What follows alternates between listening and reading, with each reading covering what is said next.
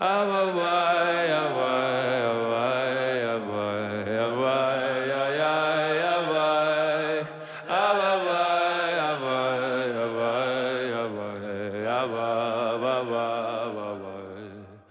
listening to Inward with Rabbi Joey Rosenfeld on the Shefa Podcast Network. Join Rabbi Joey as he guides us through the world and major works of Kabbalah, Hasidic masters, and Jewish philosophy, shedding light on the inner life of the soul.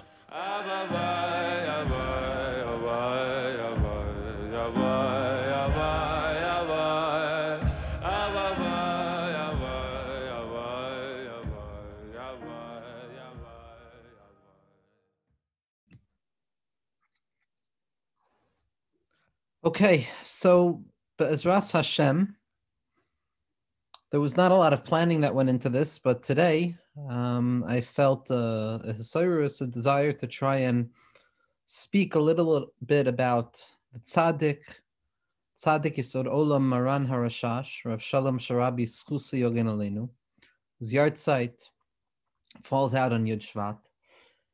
And already the Eifa Shlema writes that that it was the minhag that by the Mekubalim in Yerushalayim and elsewhere to have a big hilula for the Rashash, to light candles, to have a Suda.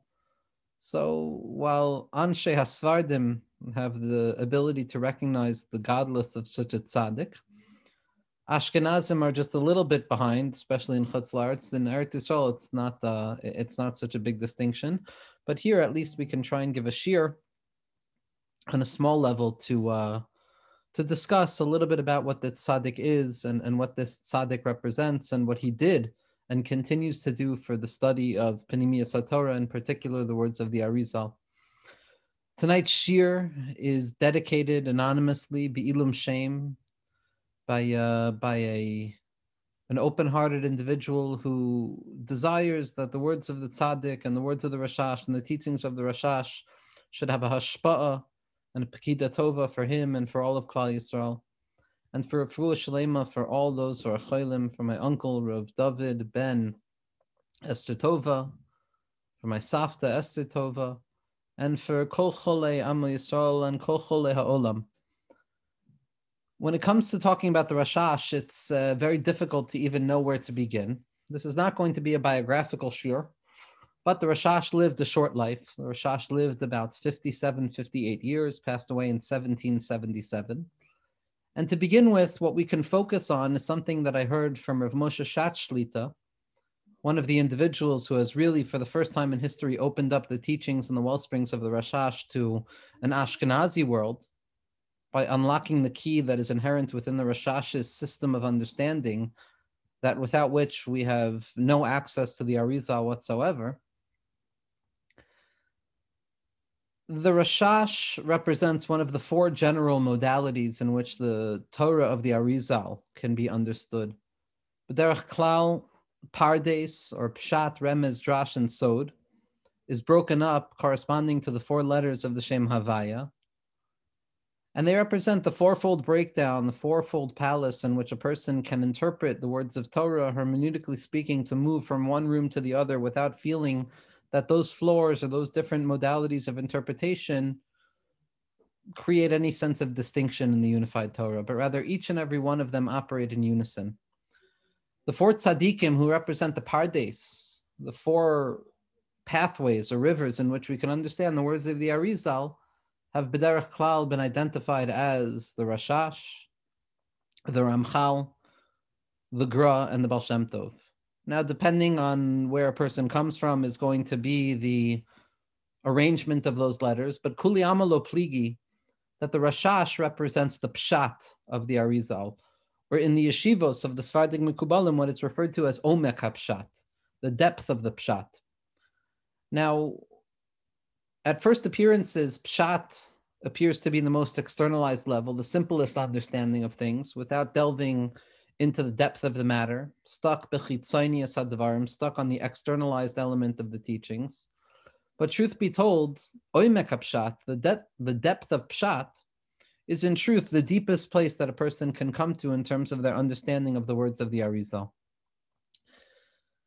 The Vilna Gaon's Talmud Mufak, Rav Menachem Mendel of Shklov, writes in his Hakdama to his Perush on Mishlei that what he heard from his Rebbe the Gra is that if a person wants to ever come to understand the Soid, the true secret of something, they first and foremost have to be able to return back to the Pshat, implying that, in fact, Pshat is not simply the most externalized level, but rather Pshat is the level that contains it all.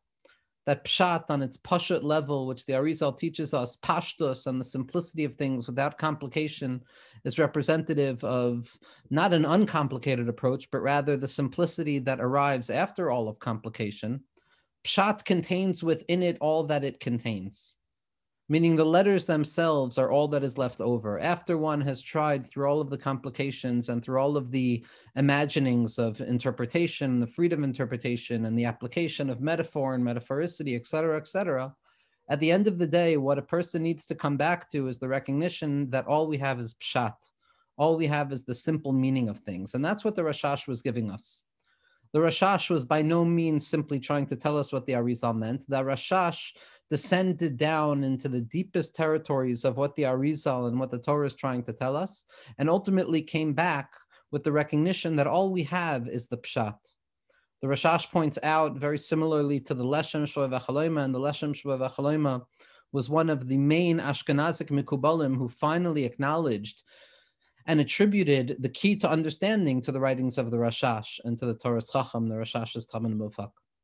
But the Leshem writes that in the end of the day, when a person tries to understand the depth of the Torah of the Arizal, what we go through is various processes of trying to apply human understanding to these concepts, trying to interpret them as metaphors, as concepts that can be applied to human experience, psychologically speaking, historically speaking, et cetera, et cetera.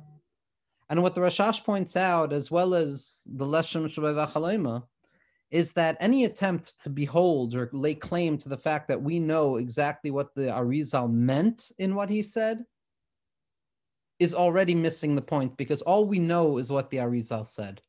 And our job is simply to learn what the Arizal said, not necessarily to reinterpret the words of the Arizal and apply them to our psychological lived experiences. That's another thing. That's applying the words of the Arizal.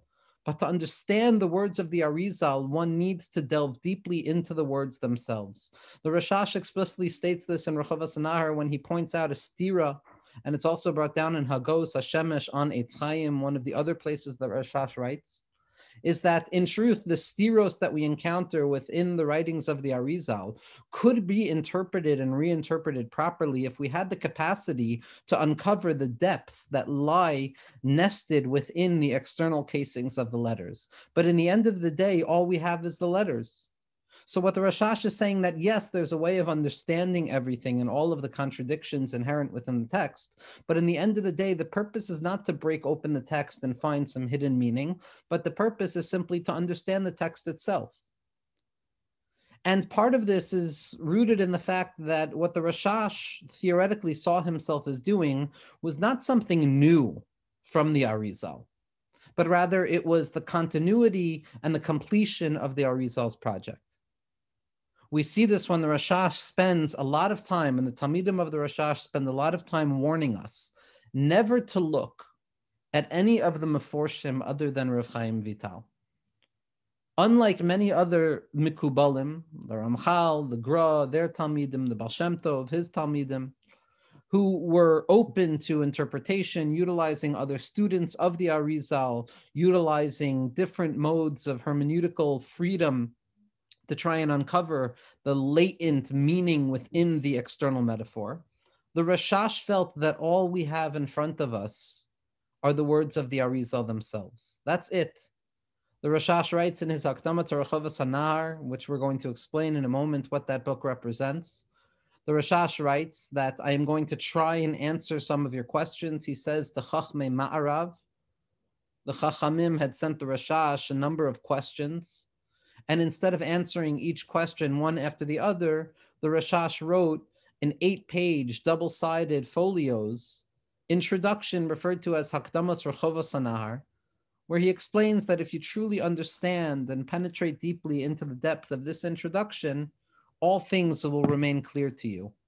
And he expresses there to make sure that everybody knows that he has not looked at anything but the writings of Rav Chaim Vital, and that the one time he was forced to look at other interpreters of Kabbalah Sa'arizal, he almost tore kriya, or he did tore kriya, over how disgusted and overwhelmed he was by the misinterpretation. Now, who exactly the Rashash was talking about, what book did the Rashash open, has been subject towards many discussions. But there's a Mekubal in our generation, tremendous Bal Kishron in terms of the Bakiyas and the Iyun of his Kabbalah, who wrote in one of his early Svarim that the Rashash had opened up a sefer from the Ramchal. And when he saw the words of the Ramchal, he tore kriya. Now, Rav Itchemeyer Morgenstern Shlita, who in my humble opinion is one of the gatekeepers or the key holders to all things connected to the Rashash and his Talmidim, he writes that when he read that this Mekubal said that the Rashash tore kriya about the Ramchal, that Rav Itchemeyer tore kriya over the fact that there was someone in our generation who could claim that the Rashash tore kriya over the Ramchal. And Rav Itchemeyer, utilizing historical sources as well as Svar Yeshera, implies and points out, as does Rav Yaakov Hillel and many of the tzaddikim, that what the Rashash looked at were writings that were attributed to the Kas HaArura, the Talmidim of Shabtai Tzvi. And ultimately, that was what the Rashash was trying to fight so strongly against, like everybody else. But suffice it to say, the Rashash was absolutely loyal to the basic text and the basic structure of the Arizal. Ad kedei kach that the Masorah goes that when the Arizal died earlier than he anticipated. He died a few years earlier than when he anticipated the Geula, at which point he claims, Rav Chaim Vital brings this down in Pri Etz Chaim, that he was going to be able to reveal the final nail of Pnimiyas HaTorah, which would be the capacity of translating Pnimiyas HaTorah onto the register of Niglos HaTorah, and seeing how ultimately the twin Torahs of Nigla and Nister, revealed and concealed, are both part and parcel of the same unified entity of the grand picture of Torah. But the Arizal was not Zoicha, the Talmidim were not Zoicha, the world was not Zoicha. And the Masorah goes that on his deathbed, what the Arizal told his Talmidim, who were crying, wondering what they would do in an orphaned world without their Rebbe, the Arizal, without the Heilige Arizal. And the Arizal said, if you keep things proper and you do things the right way, I'll come back to you. And it's brought down by Masorah and brought down in the Kaf HaChaim Al Shulchan Aruch that the Arizal came back as the Rashash, that there was an Ibor Nefesh of sorts, that the Rashash came to be the Gushpanka, the final stamp of what the Arizal was saying.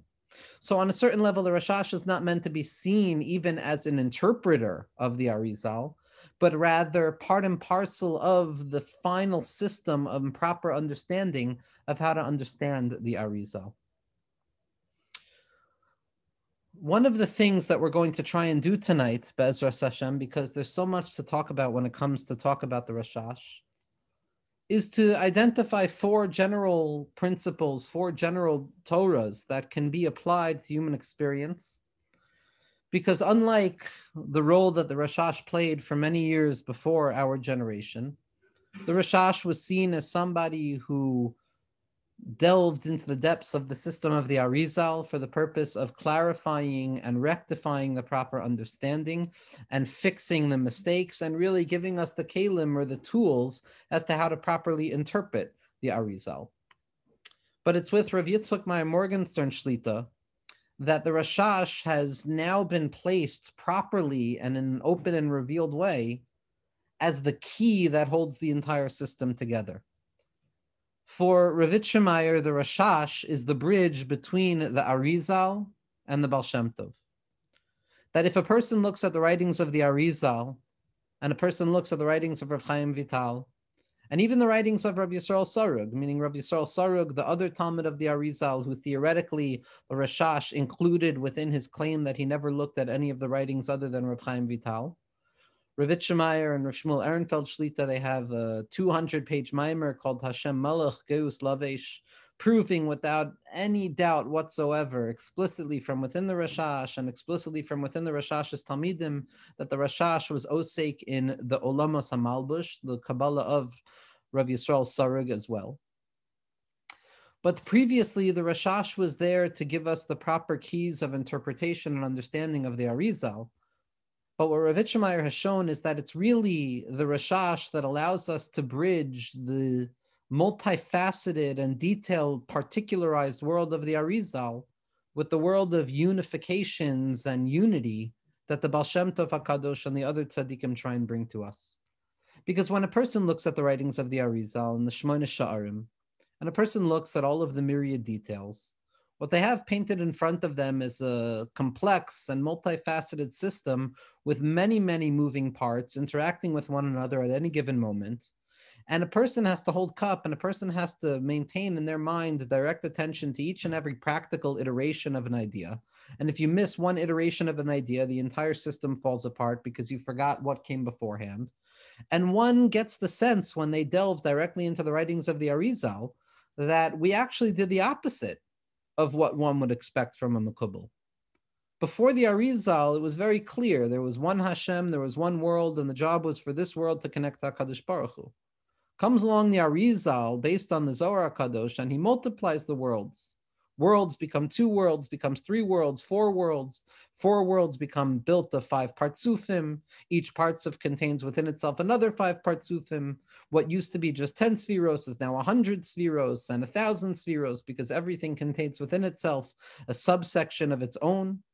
And when a person looks at the writings of the Arizal, one can't help but feel that instead of unity, what I'm encountering now is multiplicity, separateness, separation, a swarming sea of different particularized details that don't seem necessarily to connect to one another in any coherent way. And a person looks at the Arizal in Eitz Chaim Kadisha as describing what has taken place from the beginning of history prior to creation, through the desire of HaKadosh Baruch Hu, so to speak, for creation, through the process of creation, leading up to what happens at the end of creation. So that if a person wants to ever find any meaning in the Arizal, they need to hold cup on the entire fabric of history. We have to be holding with one hand the past, the present, as well as the future, which leaves a person bewildered and incapable of realizing that, because all we do is have the moment. And the Arizal leaves a person feeling scattered and dizzied by what's going on. Comes along the Rashash, and the Rashash takes the system of the Arizal and all of its manifested parts and all of its particularity and manifoldness. And what the Rashash does is he reveals to us that in truth, all of these particularized details are rooted in singular principles. And all of these pratim, all of these different manifestations and particularities of the system of the Arizal are in truth symptoms, so to speak. They're manifestations of general principles, of klalim, that rest underneath them. So that instead of getting caught up in the thicket of all of the different trees and particular branches of the Arizal system, what the Rashash allows us to do is move back down to see the underlying roots that hold these millions of different points together. It's a reduction of all of the noise of the details, and it allows us to move back to a place of singular principles that can now be understandable by the naked eye. I no longer need to hold cup on 1,000 different pieces. Now all I have to hold cup on is 4 general principles, 5 general principles. It's not coincidental on any level that Rashash, Resh, Shin, Shin, is the same osios as Shoresh, as the root. Because what the Rashash does is he uncovers for us the shared root behind all of the overgrowth and the various trees and branches that sprout forth from the Eitz Chaim Kadisha. The Rashash brings us back down to a place of Shoresh where he says that Don't be overwhelmed by all of the changes and all of the different details and what Zer Anpin means and what Nuktaza means and what Aben Ima means and what Yashsut means and Nahi, the Chagas, the Chabad, the Nahi. And don't get overwhelmed by all of those different iterations of particularities and feel as if there's no unifying principle behind them, but rather recognize that all of these different iterations and different names and different symptoms are in truth just a repetition of the same system over and over and over again. And that instead of trying to grab every prat or every particular and hold it in mind and memorize it like a mathematician who bears no relationship with the essence of the matter, simplify the complication and come to recognize the singular principles that rest at the heart of the entirety of the system. And with those principles, you can realize that in truth, the Arizal was revealing unity in a greater way. The Arizal was not just offering a proliferation of detail, but rather the Arizal, as seen through the lens of the Shirish of the Rashash, was offering us first principles in terms of how to look at everything in existence. And so what the Rashash does, in spite of the fact that it appears sometimes that he makes it even more complex, is the Rashash shows us that the entirety of Kabbalah can be reduced to singular concepts that are repeated over and over and over in different ways.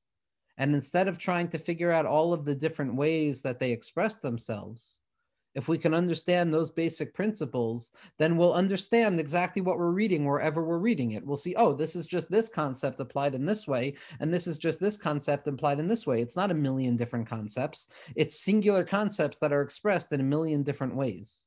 And if a person is typhus, that's shayresh, then they're be'etzem typhus the entire tree as well. And it's this simplification or unification of all of the details of the Arizal that allow us to now begin to apply those concepts of the Ari to the world of Yichur that our tzaddikim, the Ramchal, the Gra, and the Baal Shem Tov HaKadosh are explaining to us. Because now that the forest of Kabbalah and all of the difficult concepts that a person has to try and hold cup in have been simplified to singular principles, now I can begin again to believe in the unity of all things. Now I can begin again to see the singular uniformity behind all of the different processes. Ad kedei kach, that echoing the Arizal, the Rashash says as follows, that kimat kol ha-Kabbalah Nichlal b'shnei haklalim mad v'man. That in truth, one can unify the entirety of Kabbalah into two singular principles, mad and man, or man and mad. Inspiration that ascends from below and inspiration that descends from on high. Human effort that acknowledges lack from below and the fullness of spirituality and moichin that descends from above. Everything can be reduced to those singular principles, which are in truth the pulsation at the heart of unity. And now that the Rashash has given us the keys to reduce the volume of the noise of the complications and to look at the singular principles, we can begin to look at the Kabbalah of the Arizal not as this mathematical or scientific physics textbook that needs to be memorized in terms of the metaphysics of it all, but we can now look at it as concepts, as philosophical concepts and categories that allow us to look at the world with eyes of Amunah. That the Kabbalah of the Arizal stops being the DNA of an individual. It stops being the physiology of the divine Godhead, so to speak. And it begins to be the principles, the klalim that a person has to utilize to look at the world in a healthy way, Be'ezras Hashem. And so what I want to try and do tonight, and this is just scratching the very, very surface, is to understand a few of the principles, the general qualities that the Rashash offers us. Now, again, I am of the belief, and this is just me, that our generation is particularly unique in the sense that the writings of the Rashash have been revealed and explained and elucidated in a way that they have absolutely never been before. Rashash and his Talmidim, especially the Toras Chacham, Zchus Yogen Eleinu, are famous for their terse amount of writing because there was no explanation. They were just dealing in the actual language of the Arizal. So their words read like detailed manuals for those who are initiated into a secret language. But nowadays, there are a number of tzaddikim and mikubalim. Rav Yaakov Hillel Shlita has done just simply a profound job in elucidating the concepts of the Rashash. He wrote the first volume on the introduction of Hakdamas Rechovas Anar called Aspaklaria de Nahora, which in my mind is one of the clearest explications of the Rashash. He stopped, however. I had the schus of sitting by Rav Yaakov Hillel once in my life, and I asked when it was going to be finished, and he said he should have siyata deshmaya to be able to finish it. So all of the tzaddikim should be blessed with the capacity to finish what they need to finish. But Rav Yitzchak Meyer Morgenstern Shlita as well has opened up the Rashash in a way that I feel is singular. I think that everything that the Rebbe does is singular, but especially in the world of the Rashash. His ma'amarim on Rechovas Anar that have been printed yearly in Yam HaChachma, which are now being printed fully as a Sefer B'fnei Atzmam, has basically made it more difficult to misunderstand the Rashash than to understand the Rashash. And the Rebbe's Talmud Mufik, Rav Shmuel Ehrenfeld, in his Svarim on the Rashash, Yeruchim HaShemesh, Ketzetz HaShemesh, a foreseeable 26 volumes on the 8-page Hakdama of the Rechovas Anar. It's harder to misunderstand than it is to understand. All a person needs is the Azaz de Kedusha to recognize that, if I'm sick enough, I need this medicine, and the Rashash is medicine for all of us. Because the Rashash reveals in front of our eyes how to reanimate and reorganize the way we look at the world. And there's more and more writings coming out, and there's many, many writings coming out. But in terms of the practical writings of the Rashash, so we don't have very much. We have Hagaos HaShemesh, which are the footnotes of the Rashash on Eitz Chaim Kadisha. While they're limited in number, they are profound and necessary in understanding the words of the Arizal. There's also klalim nifradim shenichdevu bekatnuso. There's general klalim that were written by the Rashash in his youth that are printed, I believe it's in Shar Lamed or before Shar Lamed in Eitz Chaim. Then what we have is Sefer Nahar Shalom. Nahar Shalom is theoretically an approach or a way of learning Shar HaKavanos and Pri Eitz Chaim, the meditative and contemplative principles of kavanos, of the mystical intentions that a person has to hold in mind when they're engaged in acts of prayer. And as an introduction to Nahar Shalom, we have the Hakdama Rechovas Nahar. Now, one of the first concept that I want to try and look at with regards to what the Rashash has done for us in terms of understanding the Arizal is the concept of erchen, or perspectivism, or the relative nature in which everything can be understood. Because this rests at the core of what the Rashash was trying to do. That, like we said before, the Arizal's world looks like it's a million different pieces, and the Rashash is coming to show us that in truth there's only very few pieces, but those pieces can manifest in millions of different ways. So one no longer needs to grab all of the million pieces. I can understand the 4 general principles and then see how it's applicable everywhere. For the Rashash, hakol tali be'erche hakinuyim bilvad. Anytime we see the Arizal describing a different concept in spirituality, a different concept in the way that HaKadosh Baruch Hu has created the world, a different position in the field of spirituality, whether it be this partsuf or that partsuf. Again, we're trying to understand what the Rashash has done without basically even have an idea of what the Arizal said, which is a tall order. But wherever a person is looking, instead of thinking that there's an absolute distance between point A and point B, or an absolute distance between the way that I look at myself in the morning and I look at myself at night, the Klal HaErchen means that everything is the same. Everything is the animating light of HaKadosh Baruch Hu. Everything is built upon the principle of a singular unity that rests at the core of all things. It's our perspective that shifts. It is the vision of the reader, the vision of the interpreter, the vision of the student upon which difference rests. Because the concepts being studied in Kabbalah, which is the unity of HaKadosh Baruch Hu, is a singular and unified concept, unchanging in its structure. The thing that changes is our relative position. So if I look at myself from a perspective of being below, what I look above at is considered infinite in relationship to me. But when I look at the perspective of things from above, the higher level now becomes infinite. There can be multiple points of infinitude. There can be multiple points of beginning and end, because everything is dependent on how I look at things. There is no essential shift taking place between the relationship that I have with HaKadosh Baruch Hu on a Sunday versus the relationship that I have with HaKadosh Baruch Hu on Shabbos. The only difference is that my perspective of HaKadosh Baruch Hu's light shifts. And as a result of my shifting perspective and my relative positioning, I see things differently. One of the most important concepts that I feel comes out of the concept of Erchin is the recognition that there is no absolute shift, there is no absolute change in the way that HaKadosh Baruch Hu relates to us. HaKadosh Baruch Hu is shav b'chol minei deshav. It's shivisia Hashem lenegdi tamid. HaKadosh Baruch Hu is unified and singular in all modes of unity without change and unchanging and unshifting. The Or Ein Sof is present infinitely within each and everything in our lives.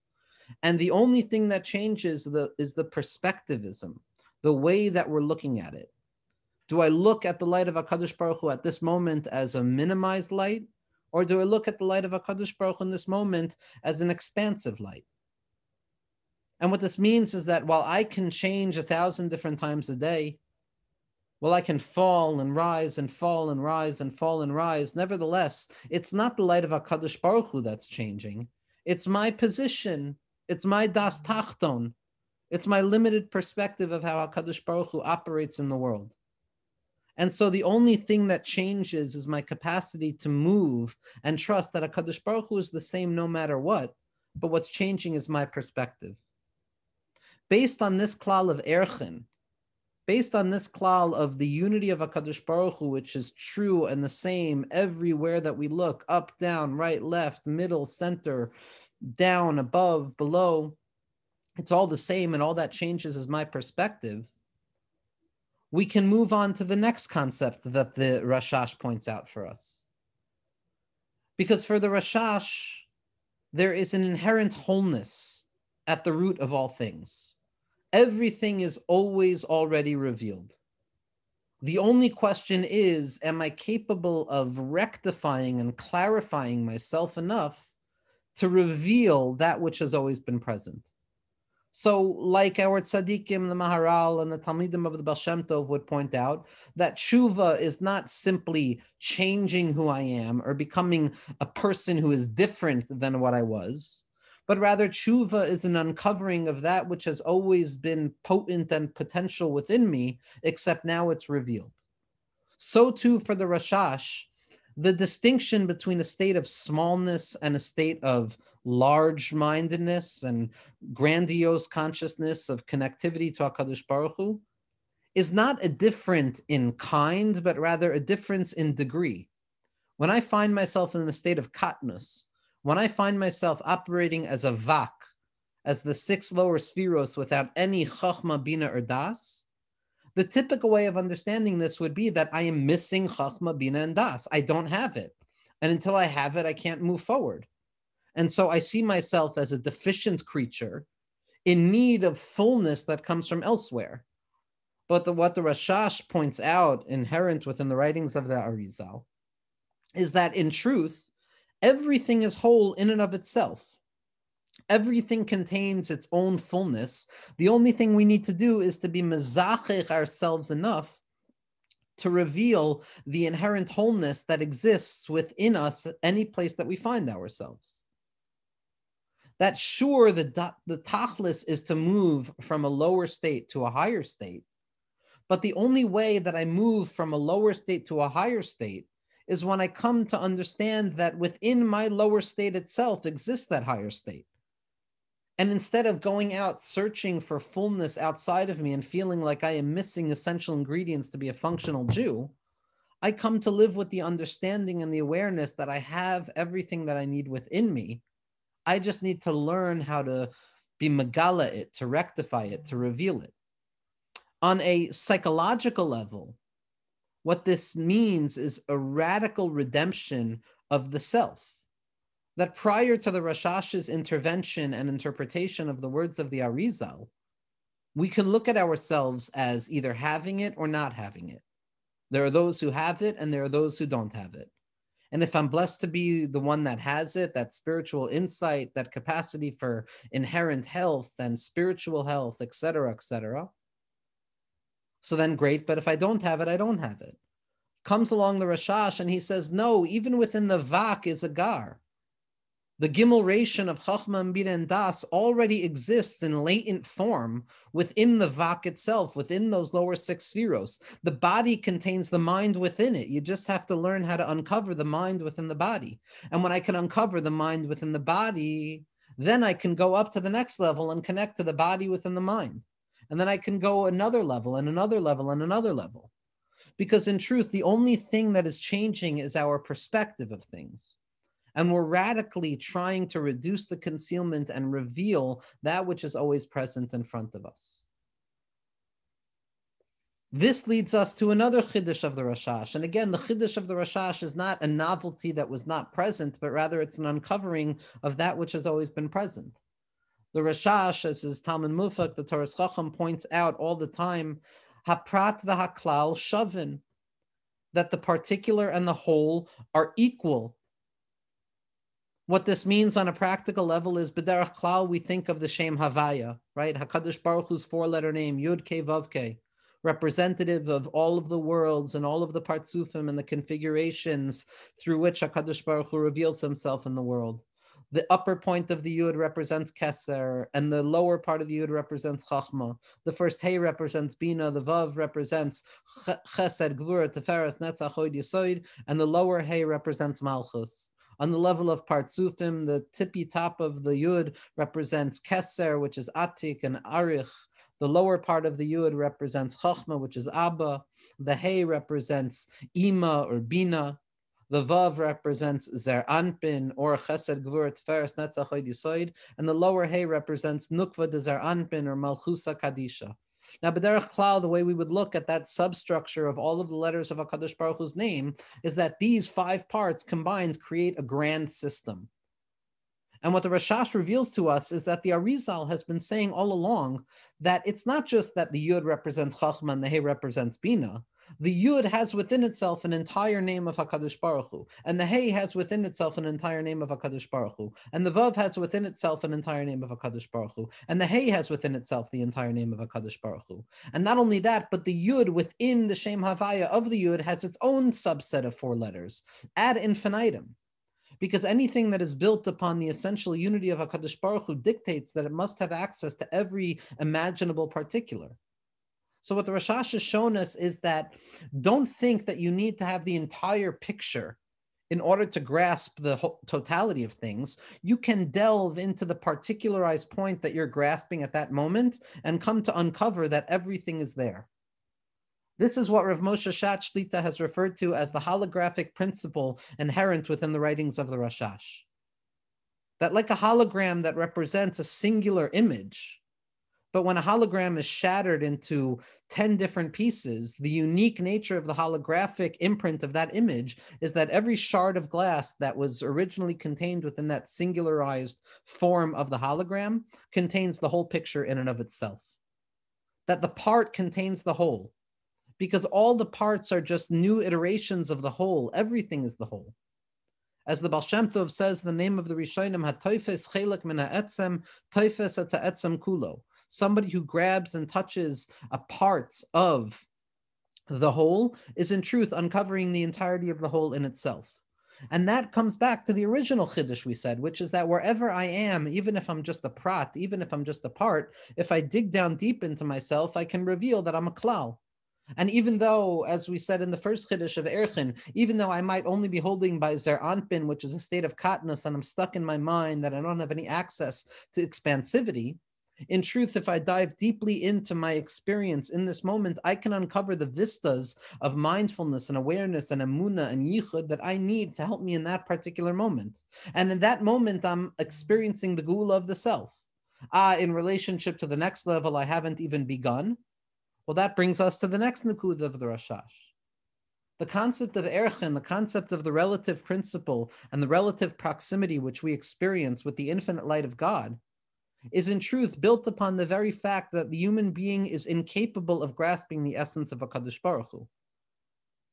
That nothing can ever see itself as fully complete, because I can always look at myself from three different perspectives. And this is built on that perspectival vision of Erchin, that vis-a-vis myself as I exist in this moment, I am both whole in my mind and broken in my body. I am whole in my consciousness, or my chachma, my bina, and my das, and my gar, and I am broken in my emotionality of my chesed, gvura, tiferes, netzach, hod, yesod. So the individual entity needs to see itself as both broken and whole at once, comprising two different experiences within itself. But in relationship to that which is lower than me, I am considered whole completely. Even my lower part is considered fixed, because in relationship to that perspectival vision below me, so when I look up to where I am right now on that higher level, I'm whole in relationship to that broken space. And the same is true with regards to what is above me. Even if I'm whole in my mind, when I look at the level above me, I am broken in relationship to that. We have to see ourselves like links in a chain. We are the central link in between three links of a chain. The central link is connected both to that which is above and that which is below. In relationship to itself, it's both broken and whole. It's above and below. In relationship to that which is below it, it's considered truly above. And in relationship to that which is above it, it's considered truly below. So that there is no moment in a person's life that cannot be both broken and whole at once, whole in relationship to where I've come from, deficient in relationship to where I'm going towards, and whole and deficient at the very moment that I exist as I view myself right now. That everything is whole and everything is broken at once, because everything is the perspective at which I choose to look at things. If I'm looking at myself in relationship to yesterday, and the spiritual work that I did yesterday, I can see myself as truly whole and rectified. If I'm looking at myself in the perspective of my avodas Hashem that rests in front of me tomorrow, I have to see myself as truly deficient. But when I look at myself as I exist in relationship to who I am right now, I am an admixture. I am a dance between shleimus and chisaron. And when I'm capable of understanding this, I understand the secret of Erchin. I understand that everything can be seen in different ways in spite of the fact that we're looking at the very same entity, the very same singular unit, that monad, that unit that contains all things within it. And the last point that I want to try and point out from the Rashash is that this unity that the Rashash bespeaks, this radical perception of ontological unity where all things are ultimately rooted in the same structure and it's only dependent on the interpretation of perception that gives me a difference between fixedness and brokenness, one can very quickly fall away from what Kabbalah is actually trying to teach us. If a person thinks that once you learn the Rashash, everything is fixed and everything is perfect and there's no need for growth anymore, then a person has absolutely misunderstood the Rashash, because the Rashash demands of us perpetual growth. The Rashash tells us something so profoundly radical that it's almost impossible to believe. And when you look at the Talmidim, the Basi Lagani, they make it absolutely clear that the 6,000 millennia that we live in, the Shis Alfei Shanin, the Have Alma, the beginning of creation, the revelation of the middle of creation, and the redemption of the end of creation, or like we spoke about before, looking at the Arizal as describing the beginning, the middle, and the end of things, the Rashash says that really this 6,000 millennia are simply considered one singular point in the chain of connectivity to HaKadosh Baruch Hu. And that in relationship to where we're at right now, we anticipate via Samashiach, but in relationship to via Samashiach, all that will happen is a revelation of a new level and new work to be done. So yes, I experience the infinite and a hiskarvas to the infinite of where I'm at right now. But the moment I grasp the infinite, what opens up in front of me is infinite vista of his ultimate growth. Ad kedei kach, that there's never an end. Tzadikim ein lahem menucha ba'olam hazeh ve'ein lahem menucha ba'olam haba. Shaholchem mechayil el chayil. Even at the end of perfection, what opens up in front of me is a new level of imperfection that just needs to be climbed to move one step closer to the center point, that kav or ein sof that manifests in everything, which reminds us that we have to always perpetually be yearning. And so it's not that the Rashash offers us the semblance of clear unity that allows me to rest. The Rashash opens up Hakdamas Rechovas Hanahar with the Shvira. One can say that Shvira Sakelim, the traumatic, cataclysmic beginning of existence and the engine that drives existence, is what rests at the core of the Rashash's system.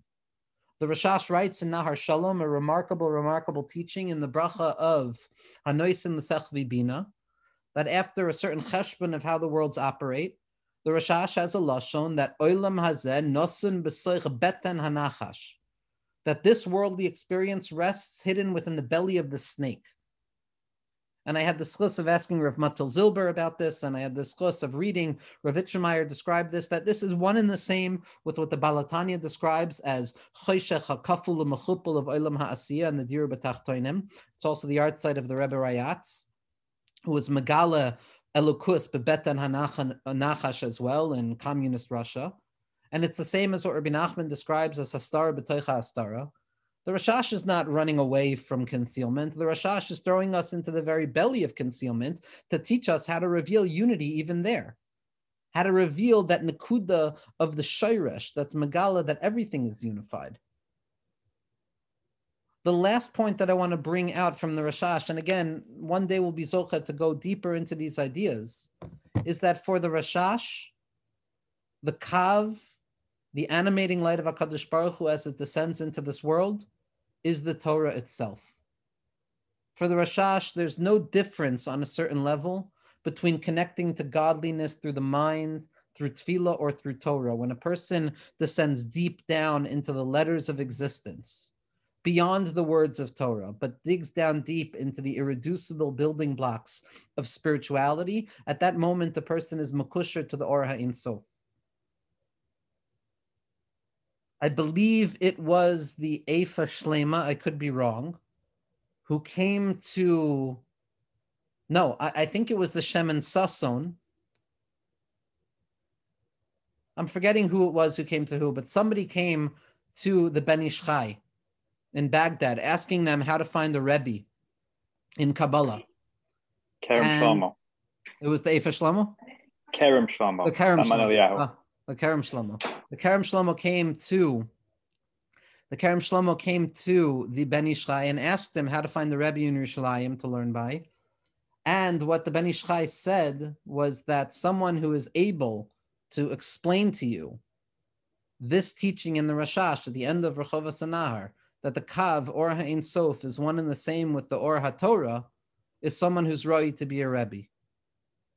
And on a certain level, as the Tzadikim point out, and as the Talmidim al Baal Shem Tov point out, everything becomes Torah. There's Torah in Gashmias, there's Torah in Ruchnias, it's all relative. A person can uncover the light of unity of HaKadosh Baruch Hu anywhere. A person can come to realize that even the loftiest levels of experience rest within us. That's what the Rashash did by bringing Drush Hadas down. Typically speaking, we see Keser as something that exists beyond us.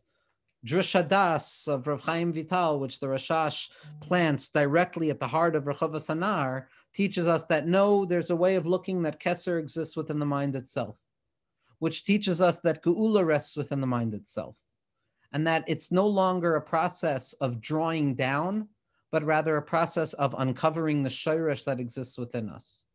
And while so much of this is just b'derech hakdama, and so much of this is not clarified properly, it should be the merit of the tzaddik, it should be the merit of all of the tzaddikim who live in the light of the Rashash, who try and study the words of the Rashash, and the words of the Talmidim, and the Taras Chacham, and the living tzaddikim, who spend their entire lives trying to uncover the secrets of unity as they exist, that we should be able to merit, to taste the sweetness of Pnimiyas HaTorah, to not be afraid of Pnimiyas HaTorah, to not be afraid of the Rashash, to not be afraid of the proliferation of details, and to come to realize that everything is everything and it's one and the same.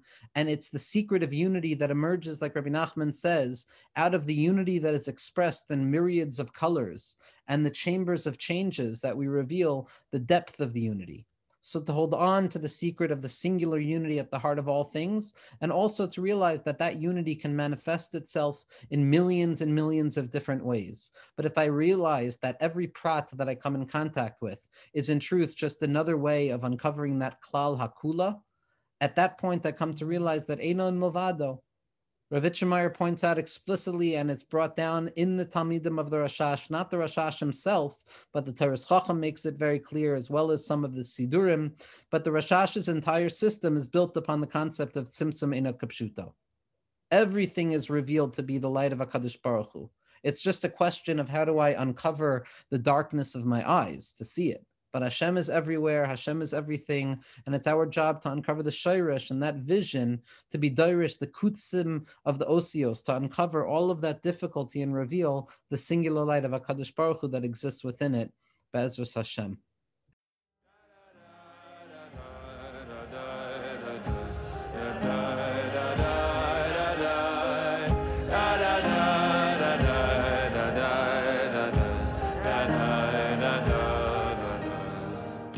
This podcast is supported in part from a grant from the Hadar Institute.